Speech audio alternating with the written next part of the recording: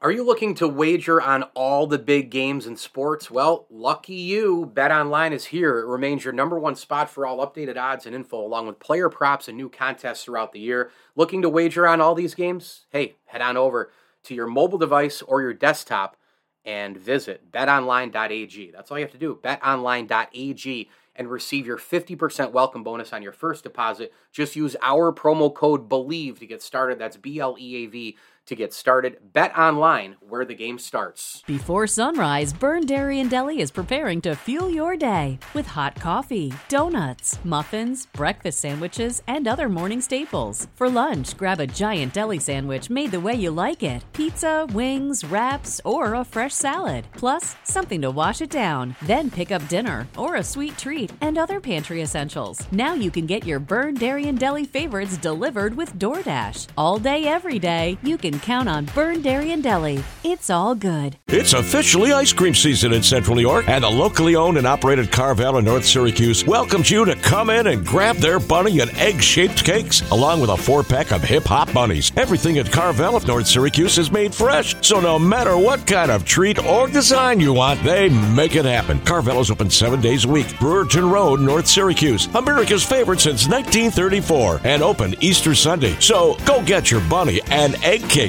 or those 4-packs of hip-hop bunnies. Hi, this is Bob Costas, and you're listening to the ML Sports Platter.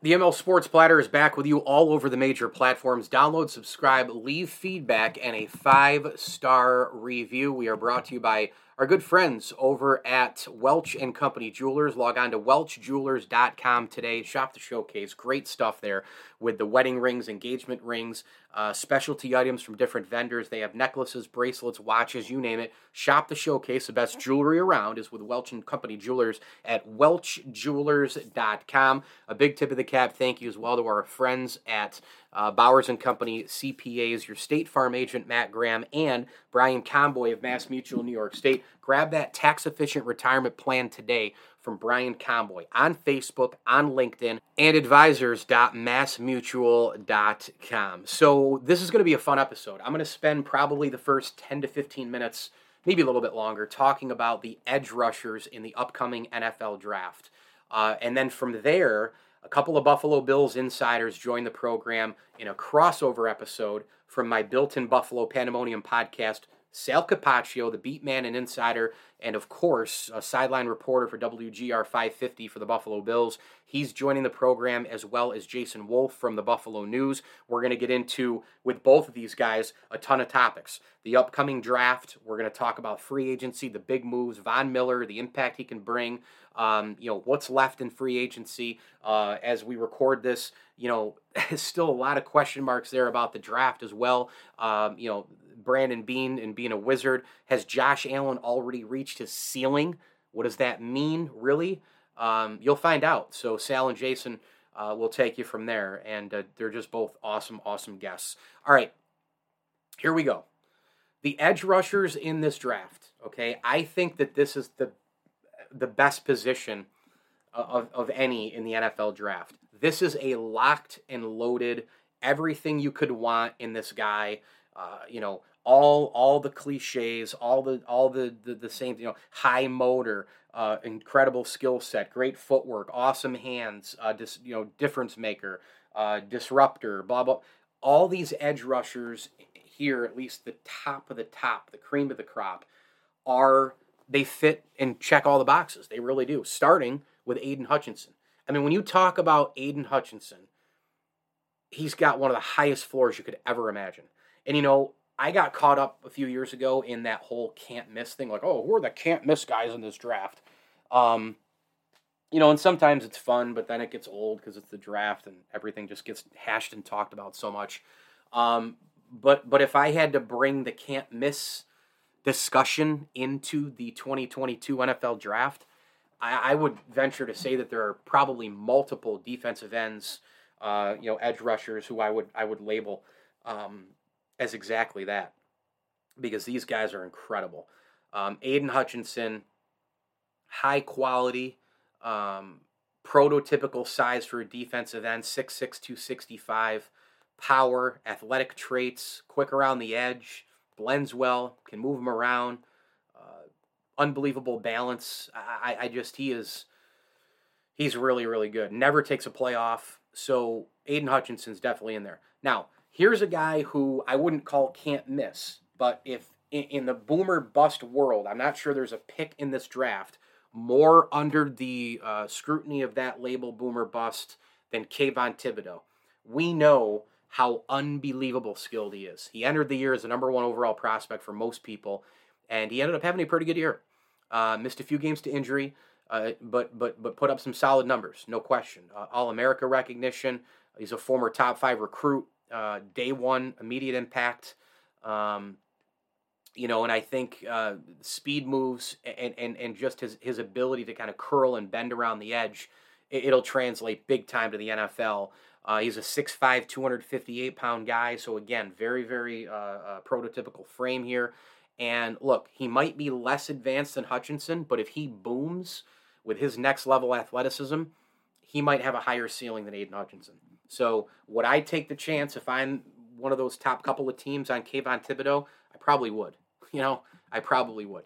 Trayvon Walker, there's nobody gaining. Well, maybe there's one other guy. Maybe Sauce Gardner, right, with Cincinnati, the corner. But, man, that would be it as far as guys who have just climbed the depth chart the last 2, 3, 4 weeks. This guy is a national championship player. He played in 15 games. Last year he had 33 tackles, 7.5 tackles for loss, 6 sacks, and 2 passes defended. He's a menace. I mean, he's everywhere. He's been steadily rising since the beginning of the season. He's an elite athlete. Period. End of discussion. He's a 4.5 speed guy as a 6'5", 275-pounder, which is absurd. And you know what? He plays with that speed and he matches it with the agility. It's one thing to just be fast, but it's the agile nature, the bend, the length, and the strength. He's a potential all-pro edge rusher for years. There's no doubt. So we'll see what happens here with him, but he has the traits to develop, no question. His pass rush traits and is young as just a third-year player as well. So you're getting a very, very young player, a very, very developed player, a guy who played on the big stage, a guy who won a championship. He will not be scared of crowds in the NFL because the SEC is basically the NFL in terms of crowd experience, this and that, tradition, pressure, you name it. But he's a little raw, but boy, again, a little bit like Thibodeaux in terms of the boomer bust. If he booms, somebody's going to get an unbelievable player. Jermaine Johnson II out of Florida State, I really, really like. I know he's kind of the forgotten guy when you talk about the top few, but he had 70 tackles last year and 17.5 tackles for loss and 11.5 sacks. That is insane. Unbelievable motor, great finesse in both pass and run stopping. Again, 6'5", 260-pound frame, pretty similar to a lot of the other guys. He's got the frame and enough athleticism to play really in any scheme, 3-4, 4-3, etc. He could play a 3-4 linebacker. He could play a 4-3 defensive end. He's smart with his pass rushing moves. He gets off the block really quick. He competes well. These are all the things that you're hearing. Above average athleticism. And a little bit of that bend that Thibodeaux has and Hutchinson has and really Trayvon Walker as well. That bend around the edge, he's got it all. I think if you need an edge rusher and you're not at the top and you're not trading up to get somebody that you want, and Thibodeaux's off the board and Trayvon Walker's off the board and Aiden Hutchinson's off the board, boy, you could do a lot worse than Jermaine Johnson II, man. You really could.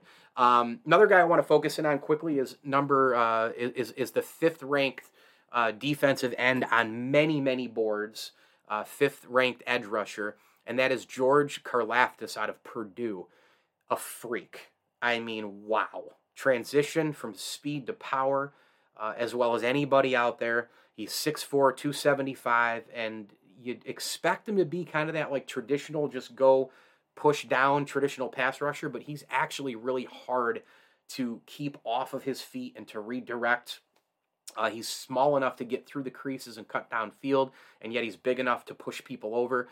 First step is incredible, good speed. 12 games played, 39 tackles, 10 tackles for a loss. He had 4.5 sacks. He's still a little inexperienced from his days as a Boilermaker and has a much higher ceiling than he's currently playing at for sure. But those are some of the things to look at for him. When you look elsewhere, I mean, those are the 5 best guys for sure. Boye Mafe out of Minnesota. David Ojabo would be another great pick out of Michigan for sure. Ebiketie, I always get his name messed up. Arnold Ebiketie, Ebiketie, I can't remember which one it is, but either way, out of Penn State, he's really, really good. Sam Williams out of Ole Miss is definitely a guy who might be able to do some damage here. Maybe he's a second-round pick. A couple other guys I really, really like in this draft. You got Tyreek Smith out of Ohio State. He's projected as around, between number 20 to 25 overall edge rusher. But if you could get him like second round or like late third, you might get a steal there. Michael Clemens, Texas A&M, really came on last year. And it's funny, when you look at the chart of these guys, I'm just going through 6'3", 255, 6'5", 255, 6'5", 265, 6'5", 275, 6'5", 260, 6'7", 260. That's about where we're at. 6'3", 6'4", 6'5 for the height, and the weight between low-end 255, high-end 275, 280.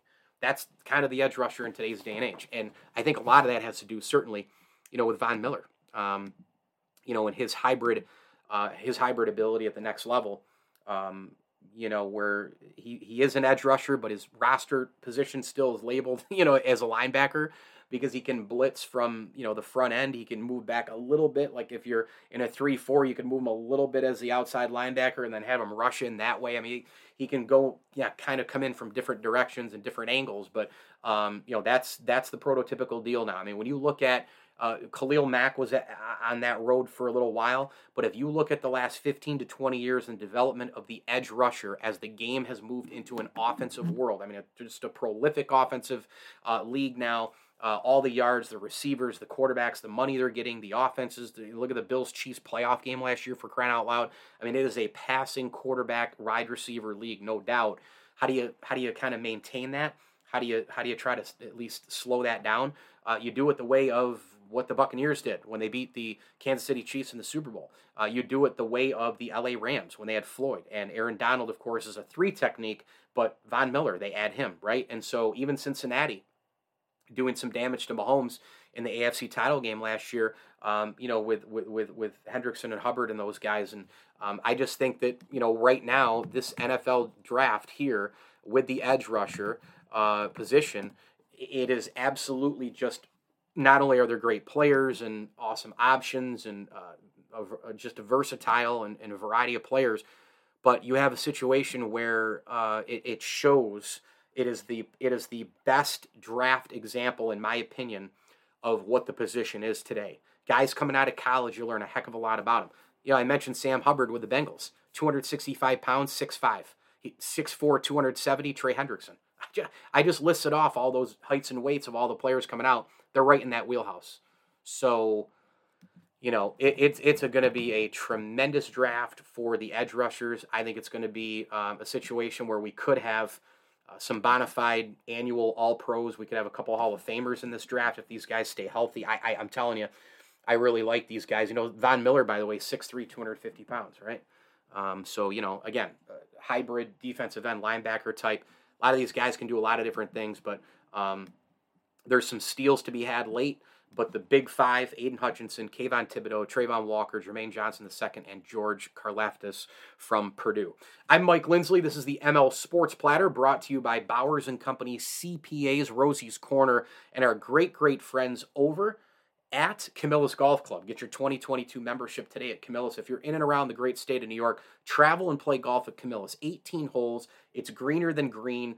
It's just amazing views. The greens are always in great shape. They've got awesome food and drink after your round as well at Camillus Golf Club. Go get them on Facebook and Instagram and CamillusHillsGolfClub.com. Get your membership today. Camillus Golf Club is the official golf club of the ML Sports Platter. And a tip of the cap thank you as well to the Swan and Whitaker families, as well as Burn Dairy. Head on over to a participating location around Central New York, and you can get your car filled up. You can grab that hot and cold food to go for lunch or dinner, and of course the delicious donuts and coffee on your way into work as well. Burn Dairy, a proud ML Sports Platter sponsor. All right, let's hear from Buffalo Bills insiders Sal Capaccio of WGR 550 and Jason Wolf of the Buffalo News.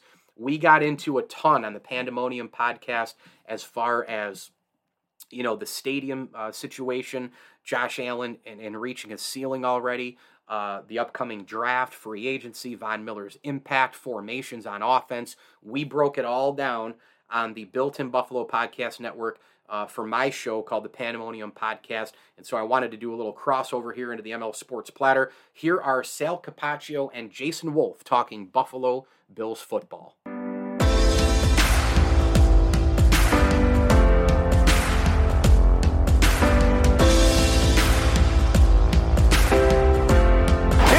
Bedlam. It is pandemonium. It is fandemonium. It is fantastic.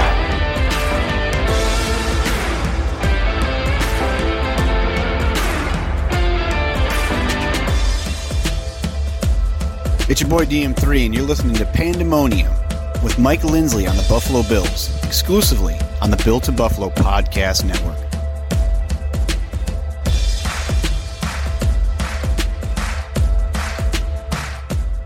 Built-in Buffalo Podcast Network. I'm Mike Lindsley. Pandemonium is the show, and let's bring in none other than Sal Capaccio, WGR 550. You can get him on Twitter as well, the Bills sideline reporter, an insider, a host, really a jack of all trades for that great radio station out in Western New York. Sal, it's great to have you back, man.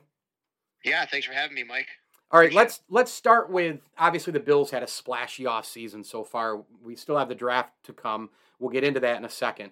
But if the Bills are to get over the hurdle and to win a Super Bowl this upcoming year, what move do you think will influence it the most, non-Von Miller? Oh, that's a good question, because I was so ready to say Von Miller, of course, right? It's an easy answer. I think it's the interior of the D-line, the guys next to Von Miller. I think it's the additions of Daquan Jones and Tim Settle together. Now, they lost, Harrison Phillips, of course, but I think it's really the Bills. They were susceptible against the run at times last year. Now, overall, big picture, they finished okay. But you remember that game against Indy, where Indy just controlled the game on the ground. Remember that game against New England, the long run that hurt them in the game in Buffalo. Otherwise the Bills did a pretty good job. But there were times last year where, really the last few years, where the run defense just wasn't what it's supposed to be. And the way that this defense works, Mike, is if those guys aren't doing what they're supposed to be doing, it's tough on the linebackers. The linebackers need those guys to do what they're doing to be able to use their athleticism and flow. And I think those two moves together in concert are going to have a really big impact, and they have to for this team to ultimately get to the next step.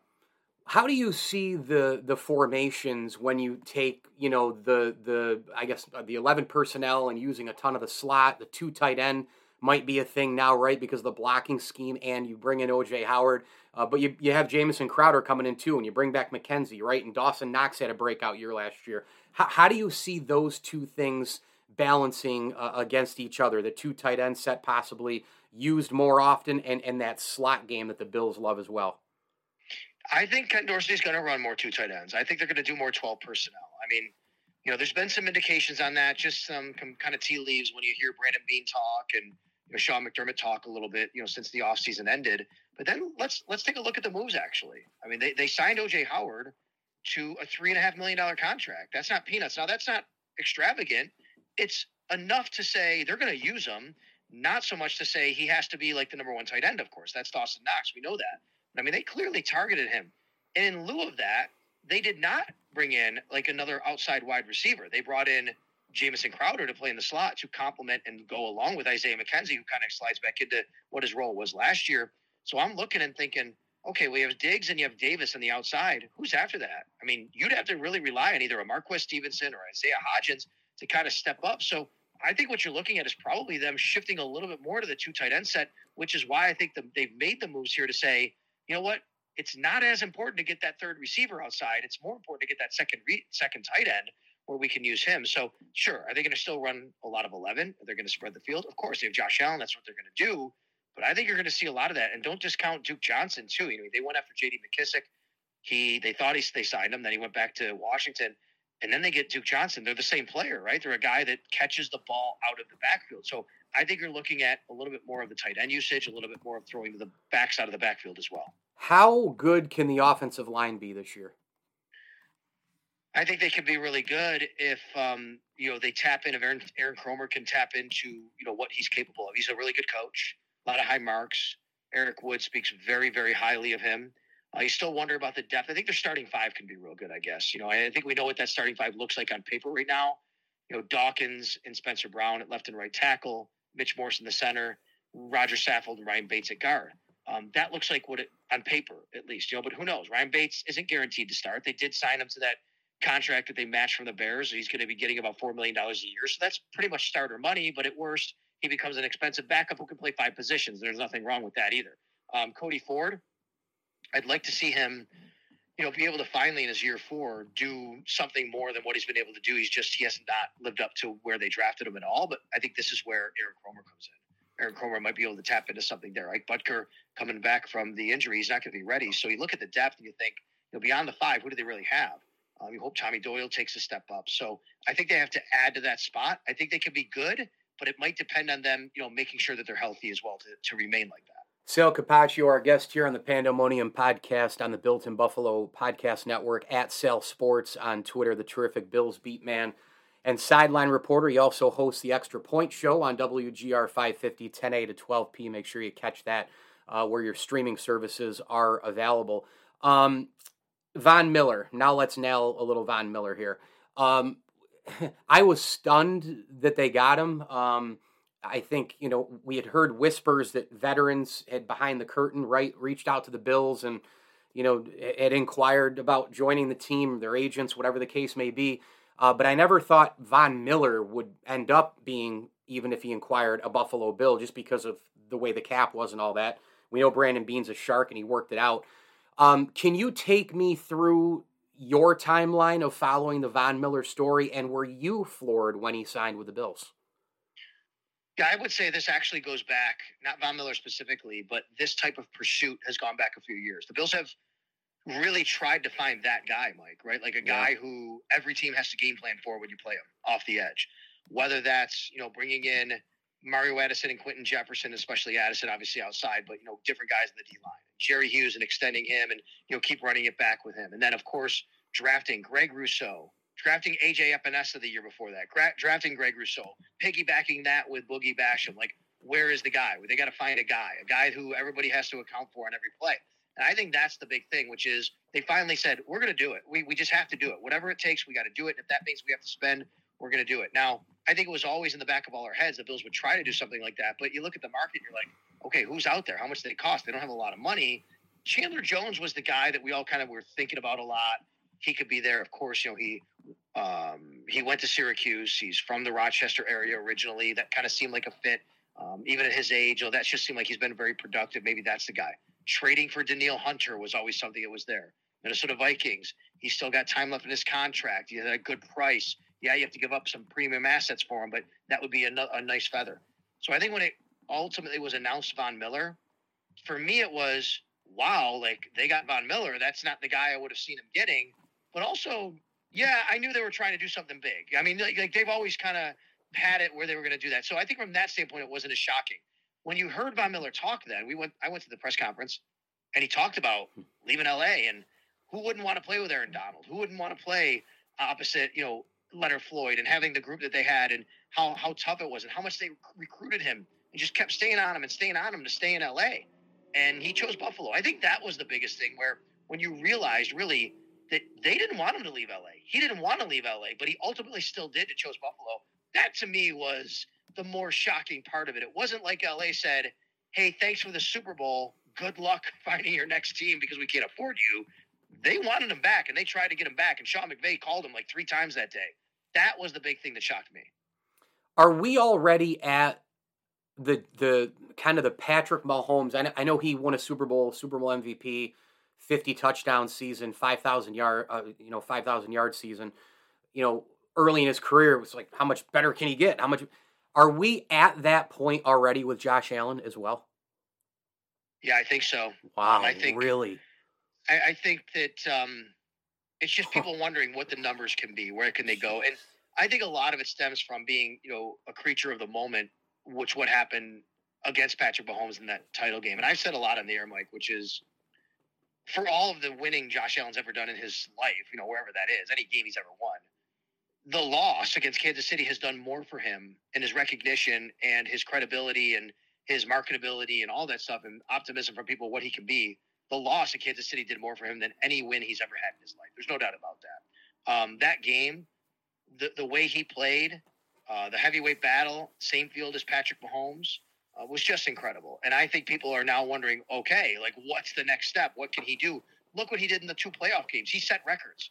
He set records for playoff performance and what he did in 2 playoff games total, and the number of touchdowns and the proficiency and all that kind of stuff. And one of those games was in sub-zero temperatures, against a Bill Belichick coach defense, right? I mean, Pretty amazing. So I do think we're at that point. Now, Who knows? I mean, he might never reach. It'd be really hard to do what Patrick Mahomes did in that MVP season and all the numbers he put up. But I think people are expecting Josh to keep that bar pretty darn high where he's kept it and, not have a dip. And that's unfortunate when you can't expect anyone to never have some. Even last year, Mike, he had a little bit of a dip overall in his numbers, but they were so high, right? I mean, what are you supposed to do? I mean, it's hard to keep those numbers up. But I do think we're at that point where people are just wondering what else is he capable of. Wow. A couple more quick questions for WGR 550, Sal Capaccio.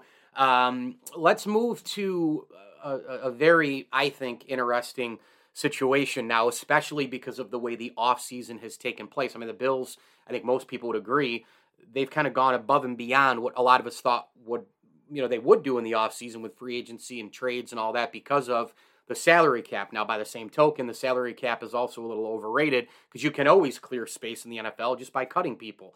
Whether or not that helps you or not down the road, you can still free up money. Just the topic of freeing up money. The Bills have done that, and they brought a ton of people in. But now we fast forward up here to this draft, Sal. This is going to be a pretty interesting one for the Bills. Can you hit me with some predictions? Do they trade up, trade down, stay where they are? Do they target that corner? Where do the Bills go in the draft throughout?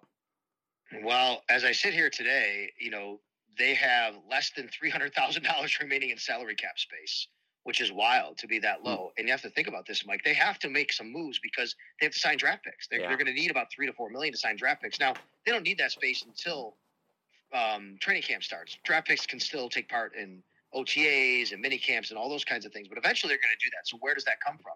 How do they shed that salary? How do they move money around? So I think a lot of that's going to be tied into how they approach the draft. Now, Brandon Beane, his philosophy has always been best available player.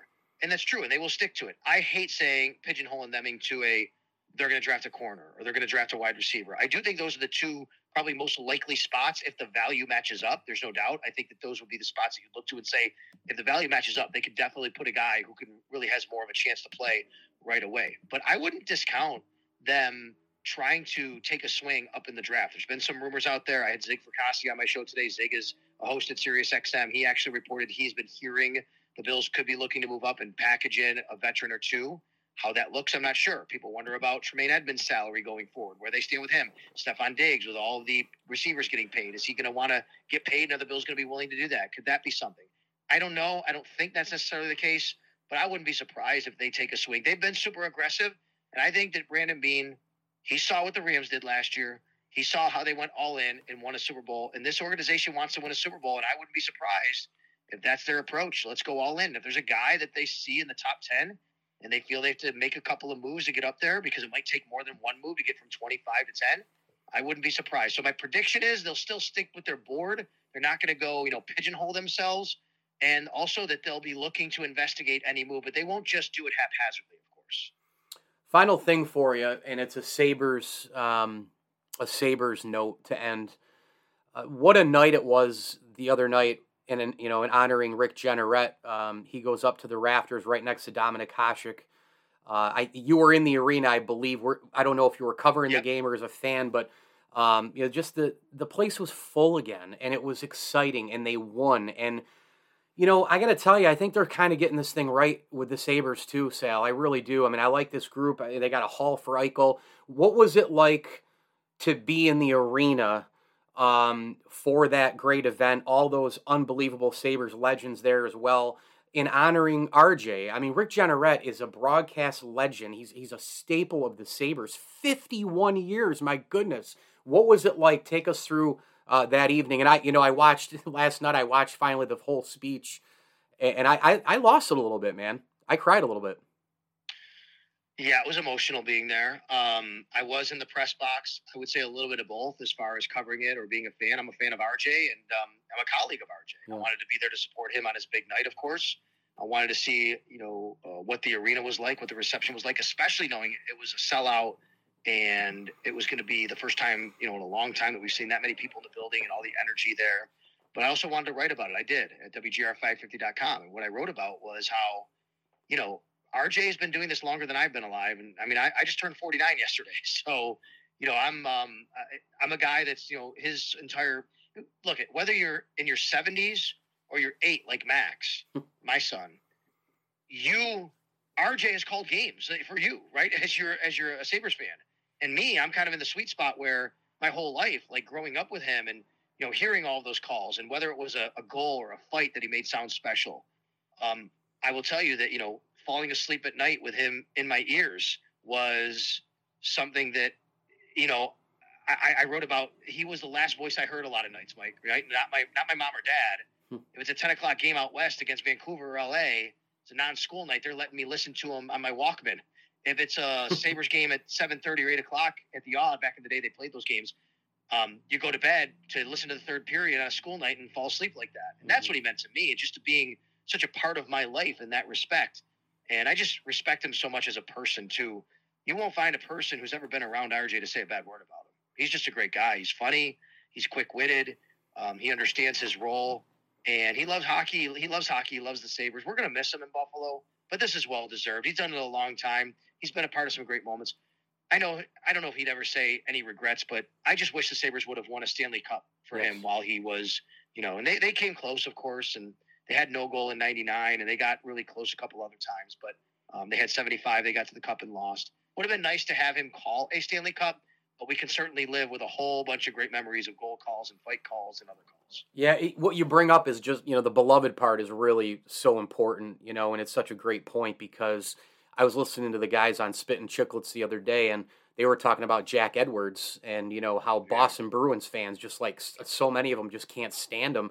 I've never met one Sabre fan, one person in Buffalo, one media person, anywhere who said anything bad about Rick Jeanneret and doesn't like Rick Jeanneret. Do you have a favorite call of his? I would say it's Mayday. It's like it's the call that won, like the goal call. Yeah. The best goal call. And there's so much about it that I love that I think it's beyond Mayday. And if you really listen to that call, we're talking about 1993, fourth game of the playoffs, Adams Division, semifinals, first round. And what made it special was people might not realize the Sabres had not been out of the first round for 10 years. They had the longest drought in the league of getting to the second round at that point. And in 83, they lost to the Bruins on a Game 7 overtime winner by Brad Park. And I cried. I was 10 years old, and I bawled my eyes out. Brad Park scored. Sabres lost. 7th game overtime. Season's over. 10 years later, they had not been out of the first round. They go and they play the Bruins. They're up 3-0. They had lost like every game to the Bruins that year in the regular season. And it's this 13-goal scorer in the regular season, Brad May, right? It's so like who would have thought? You can't script Brad May scoring, right? Mike, like who would have thought it would have been him? It's not like he had it in front of him, Mayday. Yeah. And he's the one that does it. But the other part is the crowd and the horn and just hearing all that. And then the most underrated part to me was the best part. I get chills thinking about it. Was the very end of the call, and he says, "Oh, how do you spell second round?" Right? I mean, that was just ultimate, the cherry on top of that call for me. Oh, there's so many good ones. Sal Capaccio at Sal Sports on Twitter, the Bills beat man and insider, sideline reporter, host of the Extra Point Show on WGR 550. Sal, incredible to have you. Thank you as always. Continued success, and man, I can't wait for this draft and for football to start. It's going to be a wild year. Thanks, bud. Anytime, brother. Take care. From one incredible guest to another, we bring him in from the Buffalo News. He's a sports enterprise reporter and columnist. You can get him on Twitter at Jason Wolf. Jason, so much to talk about here in Buffalo sports. Thanks for a few minutes. I'm doing well. Thanks. Let's start with this first. I mean, my listeners may not know what you do. I mean, the columnist part covers itself, but what is a sports enterprise reporter? What does that mean? So I typically write longer features for the sports department. I've been at the Buffalo News for about 4 years now. In my first 3 Bill seasons, I would write the Sunday centerpiece story every game day. So the big feature that would appear and be centerpieced on the front page of the sports section on Sundays. In the off season, I'll do any number of other topics, whether that's chipping in on Sabres or college coverage. I did a pretty large investigation into the Andy Dalton Foundation this past year and where Bills fans' money went, how the for-profit management company behind it pocketed about $100,000 of the 400-some thousand that Bills fans donated. And that took 10 months to do, so that's not something that one of the Bills beat writers is going to delve into. And then, throughout this season, I have been one of the 2 primary writers at the News that has kind of led our stadium coverage. And so I focus primarily on the Bills. I focus primarily on long-form features and investigations, but I can do pretty much. I can help cover pretty much any topic in the sports department. So there's a little bit of a general assignment bent to the job. It's fun. I enjoy the variety, and not having to churn out a story or 5 every single day like some other reporters. Before we get to all the Buffalo Bills craziness with the offseason, I wanted to throw in a Sabres thing here to start with. Rick Jeanneret the other night, honoring him. He goes up to the rafters. What an evening that was. Can you just kind of, give your, reaction to it? I got a little emotional watching the speech for sure. And it was so well deserved that he got honored because of just his tenure and his impact. 51 years is just crazy. What was your reaction to the ceremony? And then as a follow-up to that, too, 2-part question, do you think that they're finally getting this thing right with the Sabres, with this current group of players? Well, I'll start out by telling you that I am the wrong person to be asking about the Sabres. I wasn't at that game. I did follow the coverage and saw the ceremony. Our primary Sabres writers are obviously Mike Harrington and Lance Lysowski. Yeah, they do a great job. So they would be the guys to talk to if you wanted to delve into the Sabres conversation. That said, I did watch the ceremony. I did dive into the coverage on social media and in the paper and some other outlets. I watched all the hype videos that the Sabres put together. It was beautiful to see, honestly. And for a guy to be honored in that way, typically you see sports franchises retire numbers and celebrate great players. But have a guy like Rick honored with, his initials in the rafters with the microphone. I mean, what more could you want? As a member of the media, I mean, it's beautiful to see the fans recognize somebody that has poured his life and soul into this organization and who, in many respects, has been the voice of the Sabres for generations. And so the outpouring, it was remarkable. It really was. Jack Eichel, made that crack about how, this is the loudest I've heard this building in years, when he came earlier this season with Vegas. By all accounts, everyone who I know who was there the building was even louder for RJ. So that's incredible.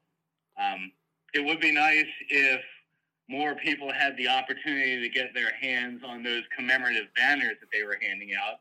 I understand that there were some fans who grabbed handfuls and left others, empty-handed, and that there was a limited amount for sale at the Wegmans around here. As somebody who's got like the Josh Allen little people sitting right here on my desk, I can appreciate how much that type of memorabilia would mean to fans. And so it was cool to see that outpouring of support for him. As far as whether the Sabres are turning it around, I mean, you've got to love what you see under Granato, right? It wasn't working out with some of the stars that have been here, and I'm using stars with air quotes, right, who have been here in recent seasons. And I think it was the right move to clean house and sort of move on, right? Like move on to the next chapter. It wasn't working out, and it was time to kind of clean up the roster. And I really believe in the concept of wanting players who want to be here, right? Because if you're not happy playing for the Sabres, well, then they don't really need you, right? There's no doubt. Let's dive into the Bills. The wide receiver market has just been unbelievable. The money that's getting thrown around. It seems like one and then another and then another. Devontae Adams to the Raiders, Tyreek Hill to the Miami Dolphins in that big trade, just to name a few. What's next for Stephon Diggs in the wide receiver market? I think he's going to get paid. I think the Bills are going to find a way to pay him when they need to. And he's as happy as he's been in his career. He's got one of the best quarterbacks in the league. He's part of one of the most powerful offenses in the league. I mean, you look at Von Miller. I don't know if you saw that phone call that he had with his father when he was deciding where to sign. Mm-hmm. And all of the reasons why you should stay in Buffalo. I don't see Stephon going anywhere, and they're going to Brandon Beane's going to take care of him when the time comes. New stadium, obviously, has been pretty much, signed, sealed, and delivered. A lot of people upset in terms of, where the money's coming from.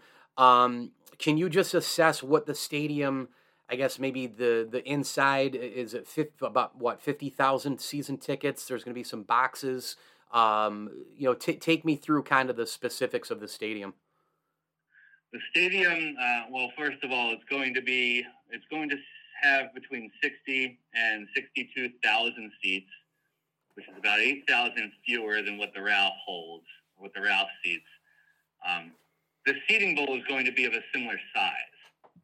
And so by reducing the seats by about 8,000, it's going to allow them to put larger seats in there, right? So people will have more room.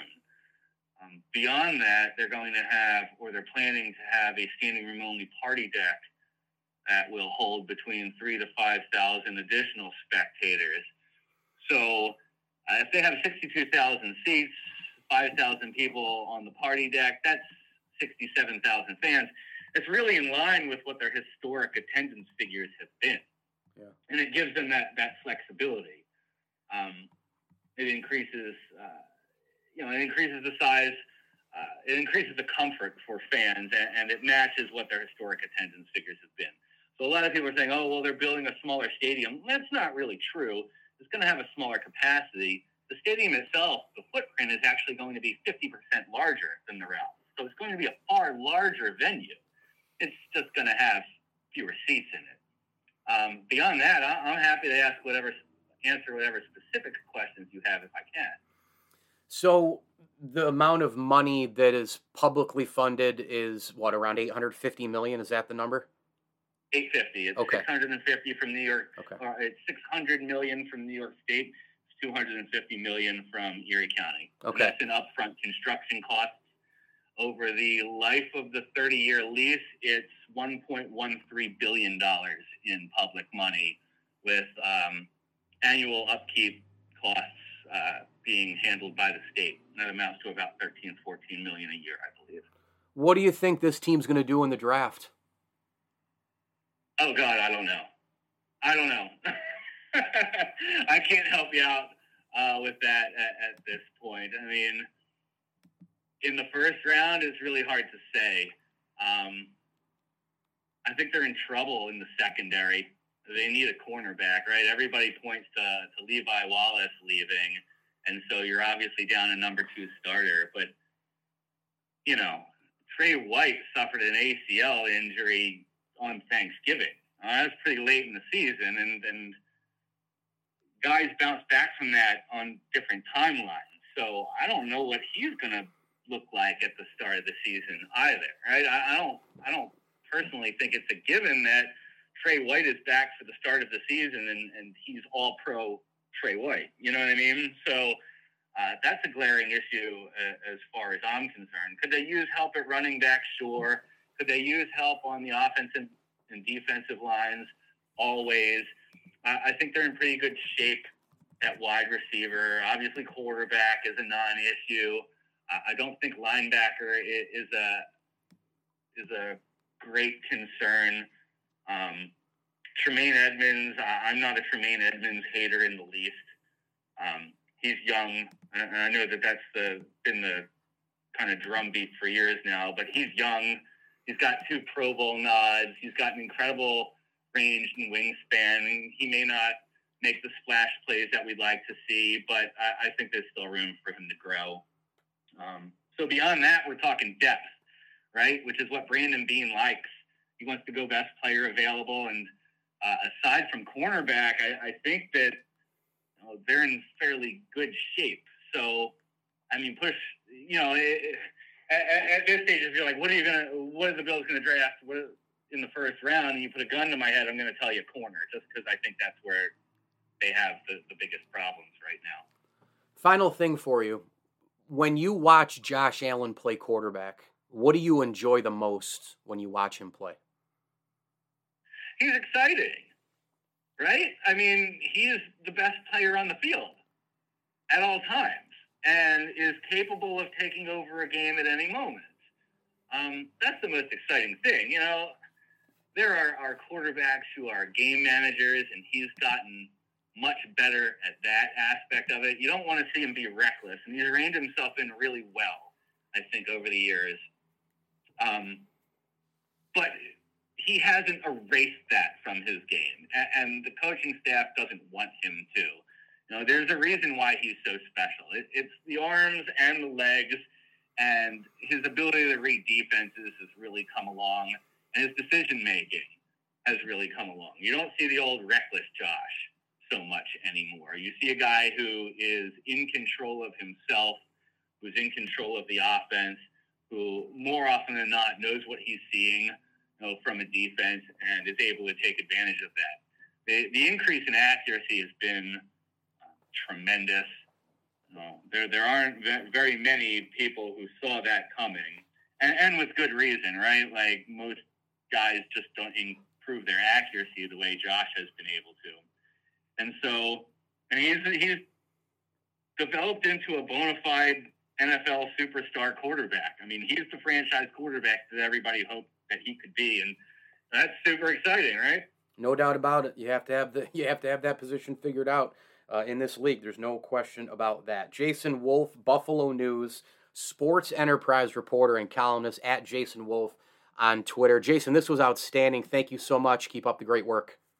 Yeah, sure thing. Happy to help you out, man. Huge thanks to Sal Capaccio of the WGR 550 platform, and, of course, Jason Wolf from the Buffalo News. I'm Mike Lindsley. Make sure you follow us, Built in Buffalo Podcast Network, all over social media, including Twitter, at BuiltInBuffalo_.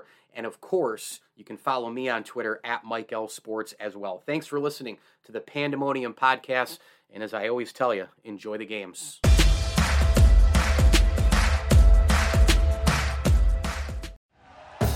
Thank you for listening to Believe. You can show support to your host by subscribing to the show and giving us a 5-star rating on your preferred platform. Check us out at Believe.com and search for BLEAV on YouTube.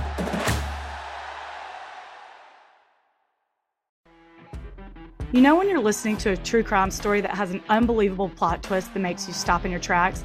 That's what our podcast, People Are the Worst, brings you with each episode. I'm Rachel. And I'm Rebecca. We're identical twins who love true crime cases that make you say, didn't see that coming, and we hate the people responsible for them. Listen to People Are the Worst now on Apple, Spotify, or wherever you get your podcasts.